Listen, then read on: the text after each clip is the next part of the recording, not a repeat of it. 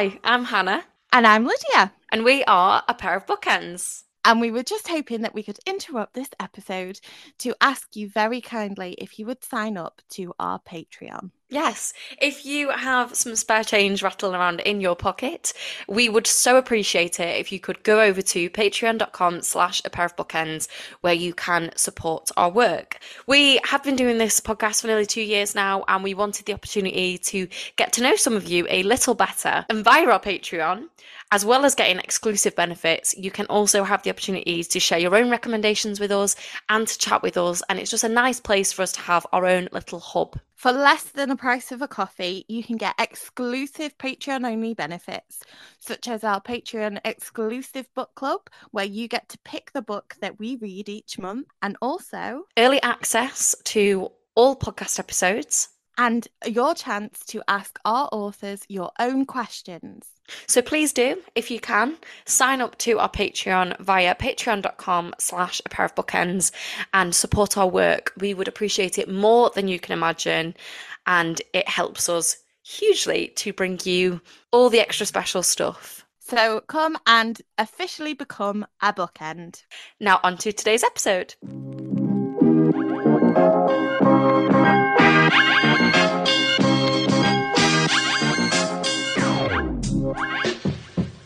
Welcome to A Pair of Bookends, the book club you can carry anywhere. We are your hosts and hopefully your new bookish pals.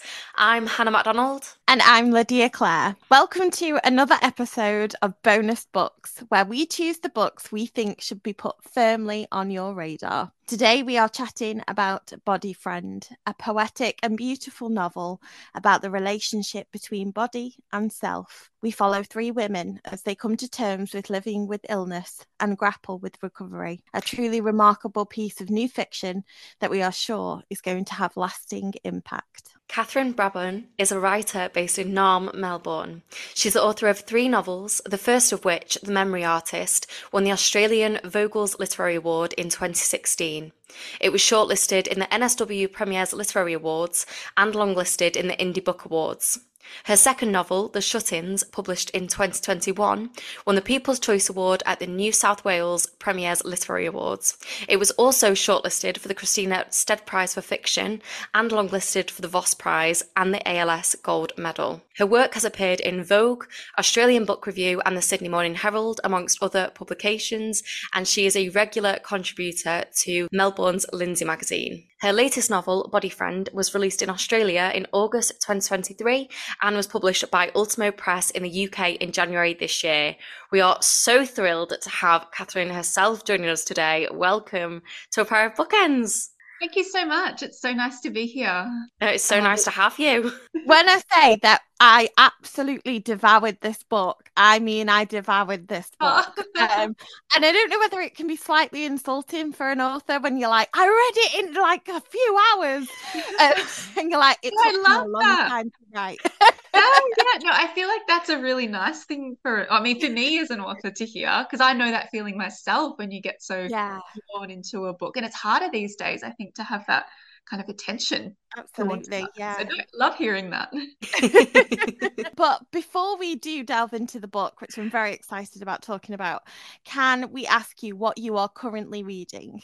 Yes, sure. Well, I'm currently traveling and I'm very excited to be in the UK at the moment launching this book. And I, of course, had all these grand plans to do heaps of reading in cafes and on trains while I've been here. I think I've read like 10 pages the whole 2 weeks. So, but I did, when I was here in London, buy a copy of Kate Briggs' The Long Fawn, which is a beautiful novel out through Fitzcarraldo. And I'm just starting it, but it's about motherhood, but also creative practice. And at the moment, it's just these beautiful kind of one page, or sometimes one paragraph little snippets of this writer and mother and her daily life with a child, but I know that it's sort of threaded with reflections on the art of translation, which is something Briggs does. And it's a book I've heard mentioned a lot. And I like to kind of keep a book on my radar to buy when I'm overseas. It's just so nice to go into bookshops and buy them. So I got that one at a beautiful little bookshop, Pages of Hackney, in London. And yeah, so I know that when I get home, I'll dive further into it. But it's funny how when you travel, yeah, the days end up being really, really busy and long, and you don't get around to reading as much as I'd like to. So is that the only book that you've bought whilst you've been here? No. Oh, I was gonna say, like, that is good going. Like, I admire know. that. You're so right. What else have I bought? I bought The Shining by Jon Fosse, the Oh, yeah. Norwegian Nobel Prize winner. And when my partner teased me for buying another book, it's tiny, this one. It's like a It's pamphlet or something. I was like, it's tiny. barely a book. And then I bought a Natalia Ginsburg as well, from the lovely little bookshop Review bookshop in Peckham, which I'm really looking forward to. I've blanked on the title of that now, but I feel like her books are one that's on my radar as well. So I think that's all. I think I almost bought one again today, but I'm trying to tell myself to not buy too many. But I think I've got 3 books to take home with me, which is nice. I think if I went out, if we did a swap and I went out to Australia, I think I would have to take an empty suitcase with me because there's so many books that I hear about in Australia that aren't out yet here, Yes. and I just get so like jealous. So I Do the think I back would just of the come and bag, yeah, with the publication. And there's some amazing Australian novelists who are, the greats like, Helen Garner and, Jared Manane, who are having this real, like, I don't know, I was going to say renaissance, but they haven't really had their time overseas, like the UK and the yeah, US. we're about Now, to get Helen Garner, aren't we? that's amazing. Yeah, Yeah, yeah. I've I'm I've so heard this excited recently. for We're about to readers. get. Yeah, yeah, I just feel like and in the US as well, I think they're getting reviewed. And Alexis Wright as well is now getting published in America. So yeah, I feel like it's great that these authors are getting published, but it astounds me that they're not already published overseas. Yeah. It's Yeah, incredible. There was like Diana Reid. I heard so yes, many things about her for ages, and then I was literally like reading people's reviews on Instagram and being like, "Oh my gosh, this sounds amazing!" And then I'd go to look for it, and then we didn't have it, and then finally, I think we got both of her books within within 1 year. I don't know if it was last year or the year before, oh, but we got her amazing, book, yeah. like both of her books within the space of like 6 months. Yes, Um, that's a nice sort of, I guess, effect of that. It means that you can sort of like binge read one author if all their books come yeah, out at a similar exactly. time. Yeah. Now we need to we've started gushing about other books, but we need to gush over your book. That's important. So I would love to start on Body Friend by asking about the inspiration behind it. So could you tell us what inspired this story and how what was the writing process like for you? Yeah, sure. So my first 2 books were very different for me in that they were really inspired by my research. I was studying like history and other cultures, and my first book was set in Russia in like the 20th century. My second was set in Japan. They were countries I'd sort of traveled to and researched. And I remember sort of saying to a friend when I was just starting to write and in my 20s that I didn't think I'd ever write about anything too personal. I think maybe it's just me being naive, thinking, oh no, this is I like to write about other places and what I've researched. But then I guess 10 years later, I felt like I wanted, or maybe I was ready to write something a bit more personal. And so this book, as you said, is a lot about chronic illness in women's bodies. And I've had chronic illness since I was in my early 20s. I was diagnosed with rheumatoid arthritis and another kind of arthritis that sort of affects the spine. And so I've had chronic pain for a long time, sort of, over 15 years, I suppose. And it's something that I have come to know so well as like a state of being. And I sort of realized that, the consciousness of pain and how it impacts the way you see the world is really something that a writer can potentially attempt to convey, because we're always trying to convey as a writer, whether it's a character's consciousness and day-to-day experience. And with illness, I realized, well, I do have this window to the world but others maybe one don't have but could benefit from understanding, or others do have and maybe don't see represented as much as it's sort of a first person narrative in fiction. And so that was sort of, I guess, the maybe some of the reasoning that drove me to attempt to write something about illness, but I really wasn't sure where I would start with it. And I started with a short story a number of years ago, and just sort of, often send things off to magazines and competitions and hear nothing. But this one story I sent off about a woman with a chronic illness did end up winning a prize and getting published. And I was like, oh, maybe this is sort of not that I always need external validation, but I think when it was something so personal and so close to me, I think for some reason I did need to send it out and have a response that was encouraging in order to keep going. And so with that done, I then sort of turned to the attempt to write a novel that was, I knew I wanted it to be fiction, but I wanted it to be, I got really interested in sort of a fiction that was aligned quite closely with my own experience, and then with character, still all the literary devices that I enjoy kind of using. So yeah, with this book, I guess a very slow process to come to terms with trying to write something like this. But then with the actual writing process, I guess it wasn't in a sense easy, but easier in some ways in that there wasn't the heavy research involved in my other books. But it was I liked the process of just drawing from my own thoughts and learnings and trying to think, well, what has this experience of chronic pain and illness kind of taught me in a sense, and what do I want to convey? And then all those difficulties came up of like, it is actually quite hard you can say you're in pain, but the difficulty of actually wording it was something that, again, for a writer is super interesting. Like these questions of sort of unspeakable things like trauma that have always interested me, and how do you convey that in a work without just sort of saying, I am in pain. It's to convey the experience, the day-to-day life of being in pain was something that was a good, I guess, challenge to kind of find a form for. So yeah, like a slow process, and then but it feels good to kind of have attempted to do this kind of novel. I mean, it's such a fascinating subject, chronic pain, and the way that you write about it is so interesting, because it forms very much the crux of the narrative throughout the whole of the book, and at times you even write how words just fail sometimes they just fail at certain points with pain. You just cannot describe it. I mean, anyone that's had a child and given birth will know that you can never fully convey what that pain felt like to somebody else. Absolutely. And that's, for a very short amount of time, and you do get a baby at the end of it. Yes. So, it's not living with the pain, but it's, that's all I can compare it to personally. But again, trying to explain that is so hard. What was it like trying to translate your experience of chronic pain into the book? Because I imagine that it was quite a difficult process. Yeah, you're so right. There's sort of the sense that the narrator does feel that, she can maybe describe on like a scale of, 1 to 10, but then that doesn't really get through. And I think particularly in intimate relationships as well, and with family or partners, it's very kind of difficult to sort of explain what it's like, just in a day-to-day level. So I think I was interested to find ways of conveying more the thought processes and the habits and the ways of moving through the world. And I think for somebody with a chronic illness or chronic pain, the way you see space, I guess, changes.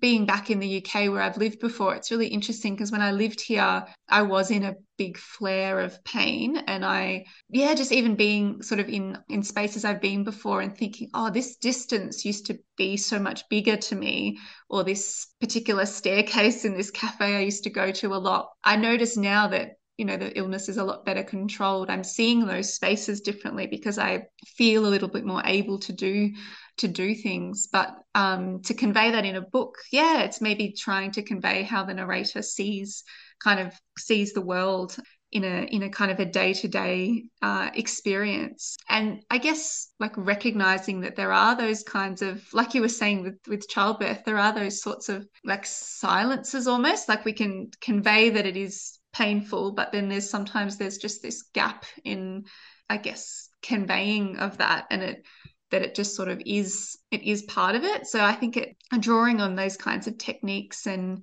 I think maybe with Body Friend, with the characters that the narrator meets. So she meets Frida at the pool, who really hopes that she can control her illness, and by swimming and by kind of having a bit of a tougher attitude to her pain. Where she also meets Sylvia in the park, and Sylvia very much wants to kind of not necessarily embrace the pain, but embrace the concept of resting and knowing that that's what the body needs sometimes. And I think for a narrator to be torn between those two states is another kind of way of conveying that experience of chronic illness as well, where the states aren't really static or predictable. You can feel very much like those two different people in a single day or a single hour. You can have a great week, and it can be quite frustrating to try and track the cause of those particularly good or bad days, and it's not always intelligible. So yeah, I guess it was like interesting for me to use those techniques as a way to kind of convey it's almost like the state of being in pain rather than the pain itself, and hoping that as a kind of, it creates a bit of an atmosphere, I suppose. And for that reason, and the first person perspective seemed to work quite well, but it's quite an intense perspective to be in for a reader. So I think, which I knew might happen, and the repetitions of back and forth between the two women, but I wanted to really put the reader into that, because I thought, I could make sections shorter or have less repetition, but then it's not really conveying what it's really like. Almost like the reader, it's an interesting question for me, like if a reader gets bored by the back and forth between the two women, is that a good thing because it really conveys what illness is like, or is that bad because I haven't edited it out? But I find those artistic questions really kind of fascinating too, and all of those things were sort of brought up by trying to write about pain. Yeah, I think you translated that experience to the page so well. One of my closest friends lives with a chronic illness, and I was speaking to her after I finished reading your book, and I just sent her a picture, and I was like, I need to lend you this book, like ASAP. And obviously I hear through her experiences and how she's feeling and what the pain's like for her, but it's a very different experience to read from inside somebody's mind, if that makes sense. It was a very, very different experience to read as though I'm living alongside that person rather than just hearing through my friend, if that made sense. So it helped me gain a much better understanding of what it's like for her. And I messaged her and said that that it gave me this great understanding. It helped me understand her need to control certain situations, because you write a lot about safety and needing the need to feel safe in certain spaces. And I asked her, what that was like for her. And it made me think, because I always thought I'd been such a supportive friend. I thought I'd kind of supported her well and been there for her. But then I was thinking back, and there was a time when I said to her one day, like, why do you always choose where we go? Like, I want to be able to choose for once. And then I read this book and thought back to that conversation, and I thought, oh my God, what a bitch. Like, why would I say that to her? Like, it's quite obvious to me now that the reason why she always needed to choose where we went was because it was a safety thing. It was where, it was something that she needed the space to be able to accommodate her and her needs. And I'd never taken that into consideration. I was just like, why do you always need to choose where we go? Why can't I say where I want to go? That's really interesting to hear. And so I'm so sort of happy to hear that it's given you that kind of insight, because they're not immediately apparent, those sort of behaviors as to why. And I think I've got something similar in the book where the narrator kind of always likes to walk home the same way every that's time. what made me think of it. Yeah, her partner's like the opposite and loves to kind of find a road that they haven't walked down before, or let's just see where this leads. And the narrator's instantly thinking, I don't know how much extra walking that's going to be. Is there going to be a dead end? We have to turn around. And it comes across as really kind of unspontaneous and predictable. But then, viewed from that other side, the reasoning's there. But I think that's great if the book can sort of prompt that thinking or that conversation about those sort of needs, because it's access, but it's a different kind of access, because it's Absolutely. more about kind of the, the mental load of preparing to go somewhere on a bad day, or that sort of thing. So yeah, Yeah. I'm really pleased to hear that No, is. thank you. It was a real, like, moment of realization for me. And it was that exact moment that you're speaking about in the book where they're on that walk together that I had that realization. So yeah, I'm really grateful that you've written this. And I really cannot recommend this to our listeners enough. I feel like more people need to read this and have a better understanding of what it's like living with chronic pain and chronic illness. I think you've written about it so well. And one thing I did want to speak about is you were just talking about space and space in relation to safety, like we were just talking about then. But the world that your protagonist inhabits is quite small. She essentially goes from home. It's like the hospital, home, the pool and the park, and it's kind of going from one to the other, and it creates this quite claustrophobic feeling. I mean, I was talking to Lydia the other day and I couldn't quite figure out what word it was I was looking for, but it does have that sense of claustrophobia, as though she's almost sort of not trapped, but kind of trapped as well. Was this a conscious choice for you to have this quite small world that she inhabits, and where did this choice come from? No, I love that as an observation, because it is something that was a choice the further I got into the writing, because I think I had the option of bringing in other characters and, the workplace or family or things like that. But I decided at some point that it needed to be quite a contained narrative, and a very contained narrative, really. As you say, it's such a small sort of geographical and relational space in terms of how many people are even in the book. It does give it that kind of pressurized environment. I think there were a few reasons. One is that the narrator has recently had surgery, and so she's sort of in this recovery period of, she's not better, but she's had joint replacement surgery that will hopefully alleviate some of her pain. And then she's on leave from her studies for that period of time as well.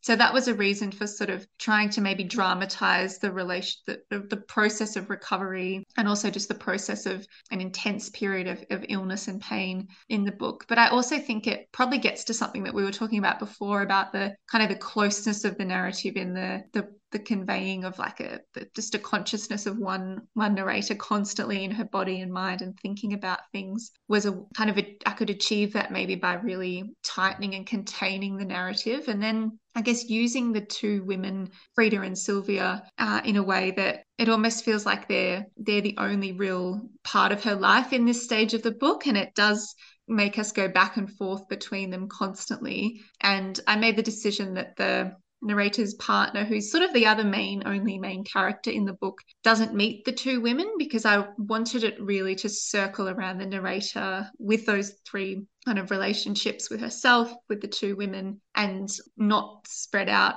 any further. And I'm happy I've heard it's really interesting hearing readers' responses, and some are sort of wondering, oh, are they even real because nobody else meets them, or are they actually friends that she just doesn't see again, or something like that.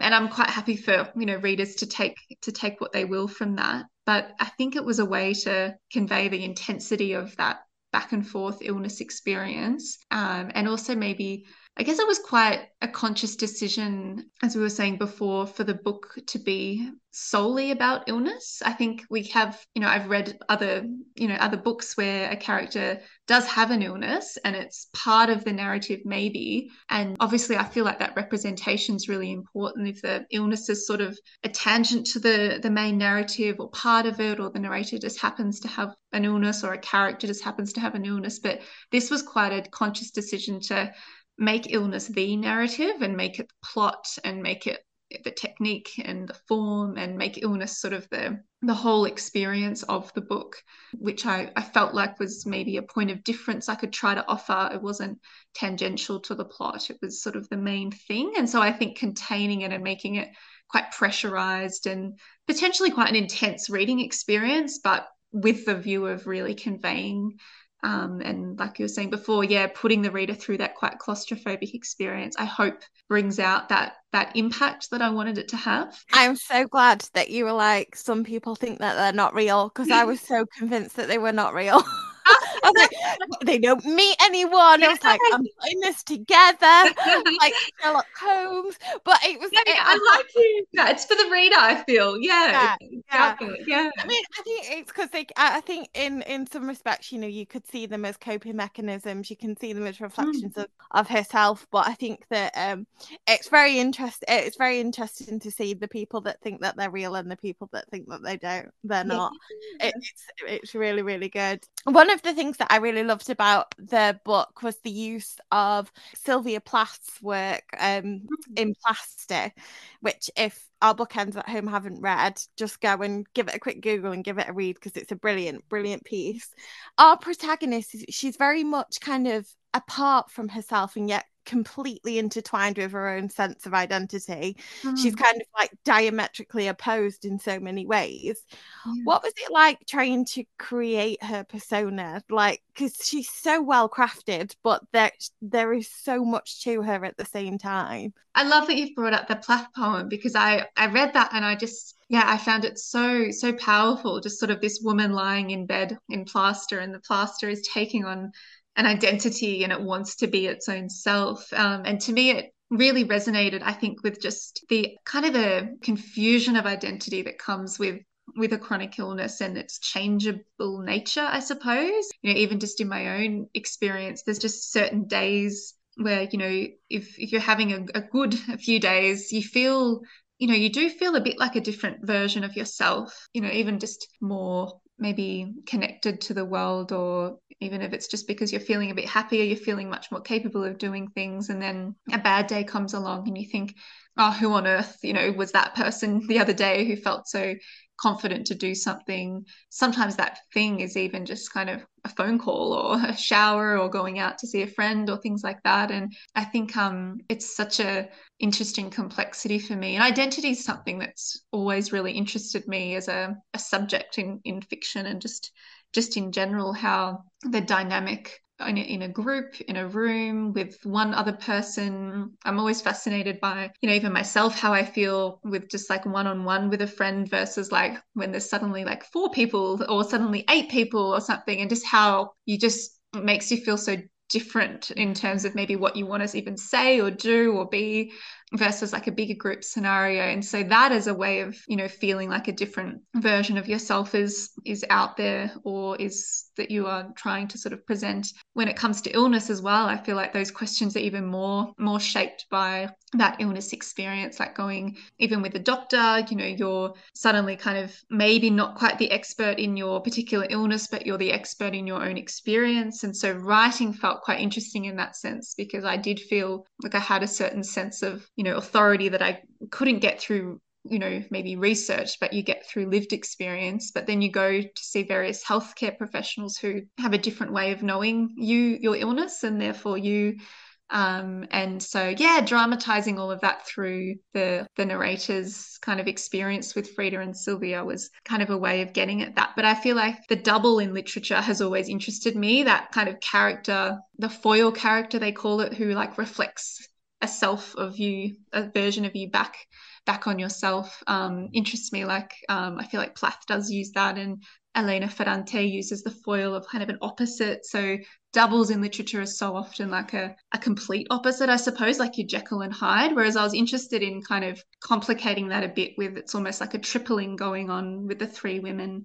And I feel like there could have even been more in a sense, or there are more probably floating around in there of the blurring between them, because I think, it's never fixed. And I think it's one of the real difficulties with chronic illness, I think, is that it never is, as I said before, fixed or predictable. And so your identity and how you maybe feel as somebody with an illness, even sometimes when I'm quite in control of the illness in terms of medication and things, I feel like not right asking for, like identifying as somebody with an illness or, a disability because of a chronic illness. And it's interesting, it's a label that should be helpful and should be kind of something that you take on, and then that's if you've identified with it, that's fine. But it's interesting to me even now. I feel yeah, if I'm feeling okay, I feel like, oh, I shouldn't say that because it's a good day. And it just that complicated nature of identity is something that, yeah, I've been really interested to explore. And that poem does something beautiful in that subject as well. Yeah, and I love the sense it brings of kind of like feeling like a almost like a doppelganger. You know, when Yeah. you look at a doppelganger and but they're not, they're you, but they're not quite you. The nose is off or the eyes aren't Yeah. right, or there's just Yeah. something that makes you feel. And I love the way that our protagonist talks about, Frida and Sylvia, and that, she looks exactly like me from the back, you Yes. know, Yeah. same color hair, but but from the And side it's not profile. quite. Yeah. Yeah. I find that absolutely fascinating. I really do. No, Yeah. that's so interesting to hear. And yeah, it's got a surreal sort of feeling, I think. That's what I like with that doppelganger feeling as well. It's sort of there's a slight unease to it, which I think feels quite authentic. I really want to talk about the protagonist and her relationship with is that, how you say his name? Is it Thomas? Thomas? Tomasz in as a Tomasz. his name, Tomasz. Tomasz. But yeah, Thomas is also fine. Is Tomasz Polish? Yes, it Yes, is a okay. Polish name. Yeah. Tomasz. Okay, so I really wanted to talk about the protagonist and her relationship with Tomasz. It feels like it's a hard dynamic to describe because it feels like this really gentle, loving, kind relationship, and he seems like a really good man, and he really wants to support her and take care of her and kind of do right by her. But there also feels like this sort of undercurrent throughout that is like this resentment on both sides. You kind of get this sense that he's resenting her for not going out, and you also get the sense that she's resenting him for even asking her to go out because she's in recovery. Why on earth would she be going out? And so there's this kind of undercurrent of this push and pull dynamic between them both, which is, as I said, it's very under the surface and you never quite explicitly say it. What were you trying to sort of capture by creating their dynamic? Yeah, I think to me that relationship was a really interesting one to kind of include because, like I was saying before, we were talking about how it's such a contained narrative, and there really is just the narrator, Frida and Sylvia, in this like enclosed space, and then Tomasz is her partner, and he's almost like the other side that's like encouraging her and drawing her out back into the world in a way post recovery. But as you say, yes, there is this kind of undercurrent of almost misunderstanding sometimes. And I guess I wanted to have that element of the chronic illness experience of just that, I guess, that relational aspect of what it's like to try and negotiate that with someone you're very close to, someone who is very understanding and a partner. But also, again, those chasms of, I guess, dialogue and language that can happen, like when we talked about the difficulty of describing pain. And then this is kind of amplifying that and dramatizing it in a relationship context. So, how do you sort of deal with being in a relationship while you've got a chronic illness? And then how, a partner can be really understanding. But then I'm so interested to explore kind of the limits of empathy and sympathy because they're very strong and powerful feelings, but at the end of the day nobody can quite be in your body, and that's why the bodily experience is such a singular one. They can never quite understand like why your mood has suddenly shifted or why you suddenly don't want to do something. I think eventually those things become apparent, maybe, oh, that's because of this, the person's now in more pain or something's going on with their body. But to try and show how that repetition happens in a day-to-day relationship, just like in any relationship, there's so many things that we do and don't say or can and can't say, and then when you throw it a chronic illness into that as well, it just adds to that complexity. And so the narrator's partner is kind of encouraging her to sort of come out because he thinks that he doesn't want to appear as though he's sort of assuming she never wants to, and wants to kind of offer that experience for her to come out for a drink. But then, as you say, the narrator kind of wants to be asked to come, but also wants to have that understanding that she may not be able to. And it's it's so difficult, I guess, because she kind of wants both. She doesn't want to come out, but she does. And it's that fraught kind of push-pull of being unwell and knowing that your body maybe doesn't allow you to do something that you as a person want to do. And then the difficulty of your partner understanding that, as a person you want to, but your body doesn't really want to, and that difficulty of that, and just how that plays out with like the simplest thing, like, going out for a coffee, meeting after work, all of those things just take on this kind of complex nature. And I think, yeah, it was an interesting one to write, sort of as a way of pulling the narrator slightly out of the intense Frida Sylvia circle that she's going in, the cyclical nature of her illness versus like what it is like speaking with others. And I did want to have some of that in the book. Like she has a couple of encounters with, healthcare professionals as well. But I liked having a relationship there as a way of sort of showing how the tensions do play out, and something like an intimate relationship. I really loved the way that you wrote those characters, and I thought that the relationship was so nuanced. And I think, there's a real temptation now with the way that we sort of live online in, wanting to label something wholly bad and wholly good. And I think some readers might read Tomasz and be like, oh, like, why is he kind of leaving her on her own? But like you said, like, there's limits to these things, and he also does have to think about himself. He's a human being himself and has his own needs that he needs to see to. He might just really need to go out and be with his friends, and that might be what brings him joy and what fills him up. But for her, that's not what she needs. So I just think I really loved the nuances of that, and the way that you wrote sort of all the different facets of their relationships, and how, you wrote such well-rounded characters. And I think, that's really important that we read that. Yeah, oh, that's so great to hear. And I think you make a great point about sort of not having just a good and bad character. And I hoped that Frida and Sylvia had that feeling as well, because it is easy, I think, to, you're looking for those cues to go, oh, this character bad, this character Yes, good. yeah. I think it just feels so much more life-like, Exactly. so much real, to just have that human complexity, I suppose.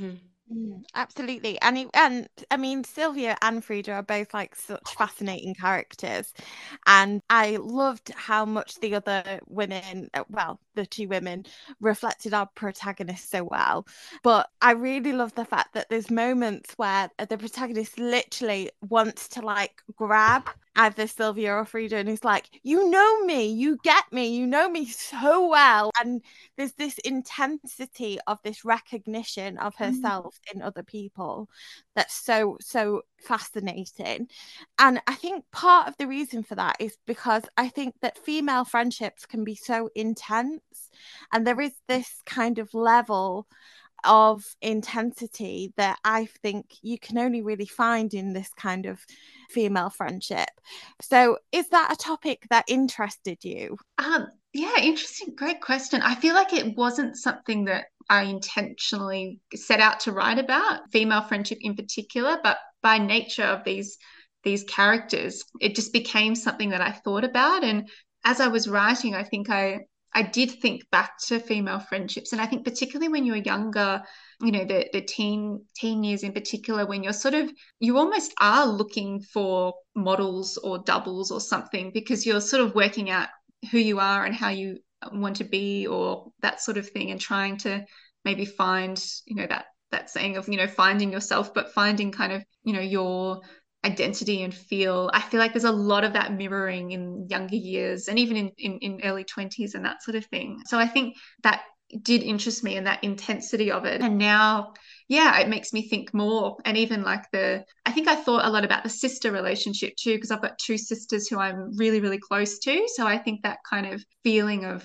another sort of being so alike you, or, making you know yourself a bit better, really interested me as well. So Frida and Sylvia took on quite early on, I think, like a sister / best friend kind of intensity in sort of the honesty and the way they talk to each other and the dialogue. And I think the dialogue is something that maybe reflected that closeness of the, potential female friendships. And I think I was quite conscious, or, even after I've just been thinking about the book when it's been published and talking about it, I've noted how the dialogue is maybe not necessarily like authentic dialogue, in the sense of some writers write this, amazing dialogue that you feel like you're hearing it, in the sense of like a Sally Rooney or someone you reading dialogue. Whereas like the author Jon Fosse I mentioned earlier, his dialogue is almost like a bit dreamlike, like characters sort of say something and then say the same thing back to them. And I realized in,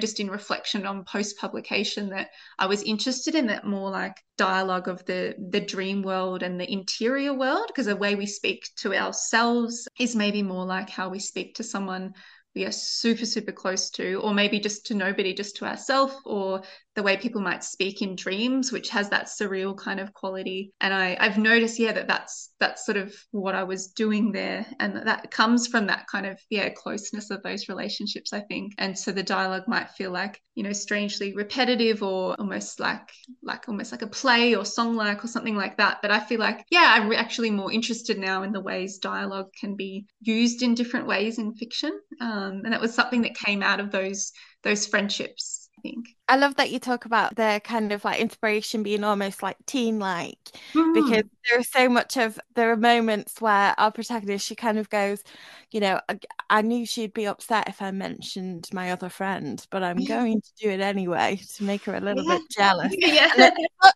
like a kind of like schoolgirl kind of tactic, but I loved it. It was Yeah. brilliant.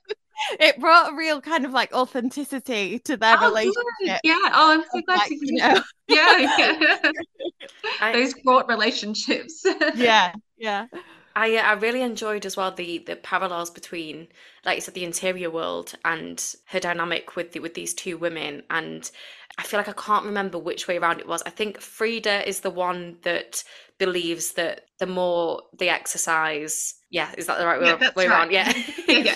So Frida is the character that believes in, like, she goes to the pool all the time, and that's where she meets her, and she's constantly saying, like, you need to come to the pool, like, you need to be swimming, you need to be exercising, like, you need to push yourself and, override those feelings of, no, I need to rest.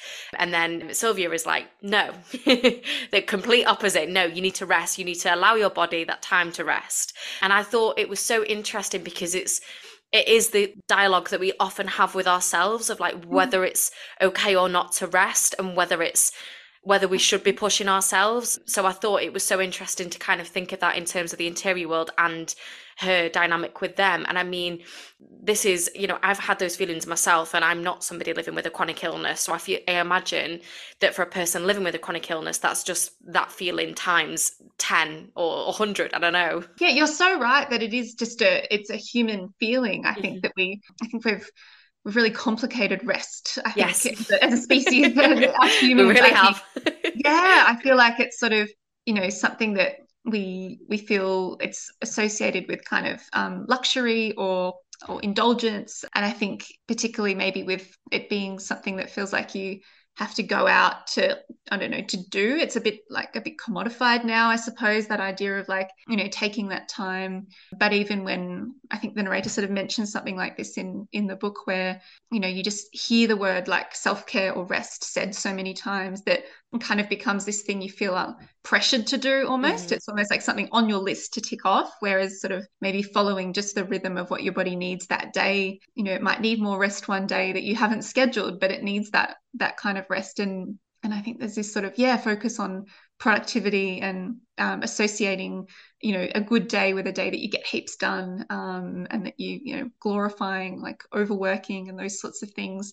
Something that impacts everyone. And then when there's chronic illness involved, that that need for that rest time, and often you hear it called crip time, that sort of time needed to recover and just to feel energized enough to do something else, is something that needs to be much more of a conversation, just to kind of normalize rest as part of a day, and not have it as something that is guilty, because I think the narrator talks about guilt a lot and control, which we've mentioned, and she really does constantly struggle with that, and she feels like maybe Frida's the better one because she doesn't value rest as much. But then I hope that the audience would think that yes, maybe Sylvia is sort of conveyed a bit as the maybe the slightly not the bad one, but just in a negative light, mainly because the narrator's reading that as like, oh, I shouldn't be resting, and hopefully the novel encourages a bit more of a zooming out and seeing, oh, that's the narrator is perceiving that because she's conditioned to think that rest is not so good, and that maybe Sylvia is a slightly lazier one, whereas that's part of that narrative that she's learnt. And I'm glad that it sort of starts that kind of conversation, the book, so that it can be something that's sort of a bit more understood. And as you say, not just for those with chronic illness, but just in general, I think rest Definitely. is good. Exactly, yeah. And it's such a toxic kind of perception that we have of rest, and it really needs to be changed. Just with what you were saying then about like guilt and self-care, I have a quote that I would like to read, if you don't mind your book being read out. No, I'd love to hear something.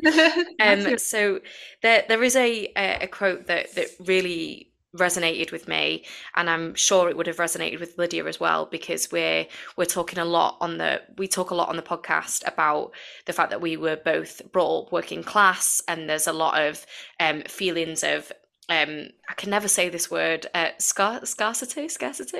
Oh yes, Scarcity. Is it yeah. scarcity? Okay. But there's a lot of feelings of that, and it comes around, money, and there's a lot of kind of shame, like feelings of shame around, class and money and things like that. But there was something that you wrote in the book that was sort of in relation to Tomasz and the protagonists, their own upbringing and how that made them act within their relationship now. And I'm going to read it. Let's order in food, he said. I don't mind cooking. I've spent enough money today. I'll get it. It's Saturday. We don't need to cook. I was so thankful for his sureness in moments like this, a reminder that there was not always a vague moral debt to pay, that it was okay to shrug and sigh and say, I don't want to do anything, just as easily as he could say, we're fine, we can order in if we feel like it. We understood each other's anxieties around money, had both grown up with the tension born of scarcity, the looks between parents and the frustration and fights that only ever seemed to be about money, and which made us both feel, with the reductive purity of childhood reasoning, that our parents would have been 100% happy if they did not have to worry about money.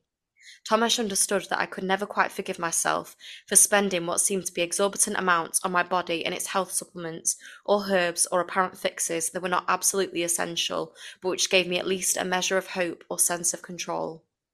I just thought that was so beautifully articulated, and like I said, it resonated with me, and I'm sure with Lydia, on those feelings and on that feeling of guilt around money and an upbringing, and how it kind of impacts you as an adult now. With the protagonist, she's not only battling this mindset of her upbringing and in relation to where she's at now, but she's also worrying about spending money on things that will actually help ease her pain right now. So it was just so interesting to me, that sort of pull within her. Could you tell us why you wanted to capture that? Yes, I'm so glad you've read that part. You're the first readers to kind of pick up on that line. And I remember having that in there and thinking, oh, is this kind of, does that really like add anything or mean anything? But to me, it really does. I'm really glad that you mentioned it, because I feel like that there's a lot of truth to that from my own experience. Like my partner and I do have that understanding amongst ourselves that, we grew up with money being like a tension point in the household, and, you don't necessarily, know if there's enough money for things, particularly big things, and you have sort of guilt around spending. And as you say, it carries through into adult life when you just sort of have that association. And even when you might be going out for this breakfast that feels ridiculously expensive, there's always just like this little niggling thing going, like, oh, is this okay? Will this like have a bad impact in like next week or in a month or something?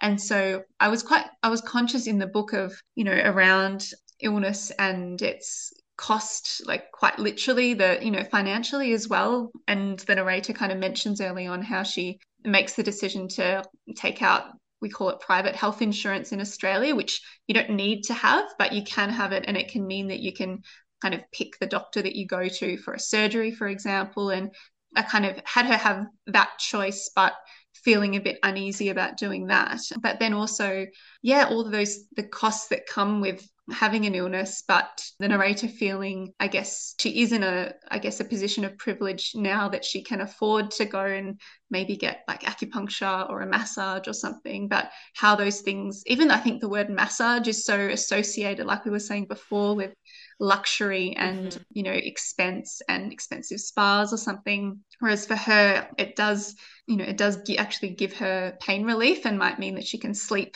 for a few nights, or it might mean she can go out and have more energy that week if she's had acupuncture or something like that.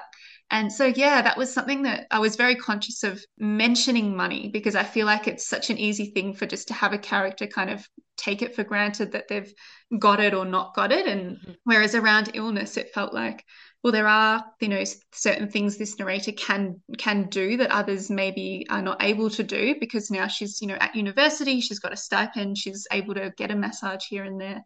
But I think, yeah, for me, it was important because I know that that's not always the case for somebody with chronic illness, let alone being able to access, the care that they need. So, yeah, I feel like it's a really important part of it. And it's tied in with that complexity of resting and self-care, how self-care is even sort of something that seems to cost money these days, even if it's kind of going out to do something for yourself, or buying a product that might help you, and how that's not necessarily an option for everyone. So yeah, having that in there, I'm so glad you brought that up as sort of a way of conveying those things that I was thinking about as I was writing. And I was very conscious of, how these various intersections of class and gender and how they're all impacted, or how they all impact the chronic illness experience.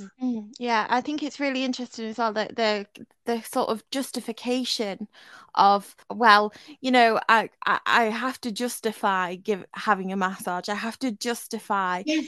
doing this, going for a coffee with a friend. I have to, I have to justify the fact that I'm going to give myself an hour. But I Absolutely. have to make up for that by, doing 4 extra hours of work later, So I right. Yeah. yeah, I hear myself still doing that actually.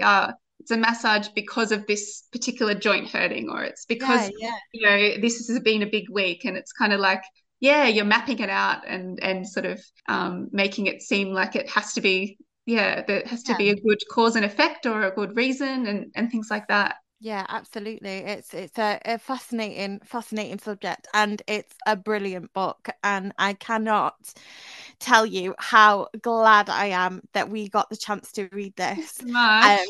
because it was just amazing. And like I said, I devoured it in about, I mean, how long did it take me, Hannah? Less than a night. Like Yeah, I was just very Oh, that makes fast. me so pleased to hear. I literally couldn't stop, and I was desperate for Hannah to get to the end so we could talk about it, because it's just such a brilliant book. Before we let you go, I would just love to ask you, what are your literary influences, and can you tell us about them, please? Yes, sure. This is when I always have a million people I want to say, and then I go, who should I mention? Pick a few. Um, yeah, yeah. I feel like Rachel Cusk is a big one. I feel like I really Mhm. like her kind of interior. I love the interior kind of novelist, I suppose. And W.G. Zabald, I read a lot of him when I was younger. And again, I think I'm so drawn to that like inner monologue kind of narrator that you really just kind of get absorbed in. And Jon Fosse, I'm not sure if I'm saying his name right. His beautiful books as well. I feel like they draw you in. There's his book Septology, which doesn't have like any full stops, and it's like this 800-page thing, is amazing because you get into the rhythm of it. I really love rhythm in books, and how it can draw you into a narrator's frame of mind. And I quite like that sort of lulling sort of sense of being drawn in. And I think, yeah, probably those three. And it makes me notice how much I love, yeah, quite interior narrators and monologues and that sort of thing, and that dreamlike dialogue and that sort of thing. And I can see how that definitely influences the way I think about writing and the books I like to read, but then also how I write myself. Yeah. Amazing. And if you are going to read Jon Fosse, don't start with Septology. Maybe start Yeah, with The Shining. that's right. I think I recommended him earlier to someone, and I said maybe start with Alice at the Fire, and Yeah, now probably A Shining as well, because they're just nice little snippets, and you can get a taste of his style yeah. rather than feel like you're diving into the ocean. Before you take on 7 books in one. Yeah, exactly. In Australia, they've come out, I think, in maybe here as well, in 3 separate Yeah, books yes, rather than yes. the big chunk. And I bought them as the 3 separate ones, which I quite like. It's easier to read on the train as well, but just also a bit more approachable. Yeah, Yeah, for sure. I work in a bookstore, and whenever we get a new copy of like Septology in, it's in the bag because it's so heavy. Yes, yeah, Like, oh, here we exactly. go. Well Jon done. Fosse's here. Yeah, for sure. Last but not least, before we let you go, Catherine, we have to ask for a recommendation. So, do you have any cultural recommendations for us today? Oh wow. Is that anything I've been Anything reading, that Anything, you've been watching? film, watching, TV. listening to, reading? It can be anything at all. Oh wow. I feel like I've been going through they're not very niche recommendations because I feel That's like I'm fine. watching the like it's award season type films. So I did recently watch Killers of the Flower Moon, Mm, which I did find with yeah, is it what's her name? Lily Gladstone. Gladstone. Yeah, I just blanked on her name. And yeah, I've found Lily Gladstone, and now I've watched a couple of other things that she's in, and I'm just realizing what a force she is. And I just felt that that film really really moved me. And I think coming from Australia, where we have a settler colony, where a lot of us are. We all live on stolen land. I live in Naarm, which is the traditional name for Melbourne, and it's the lands of the Wurundjeri people of the Kulin Nation. And so I think for that film to have such an impact, kind of on I guess, awards and commercial Mm. kind of scale, to me felt really important and made me think a lot, I guess, as a white Australian living on that land. So yeah, not a particularly niche recommendation, but one that just has kind of been in my mind, and then I've been really pleased to sort of see Lily Gladstone's sort of success that she's having. No, I mean, you've given me the push to watch it because I've not got round to that one yet. The So, long one, my partner and I watched it in a couple of nights actually, because it was so long, and yeah. I went to fall asleep in the films, but it was amazing. That's just more me being a tired person. But yeah, it's a long one, but once you get into it, it's absolutely incredible.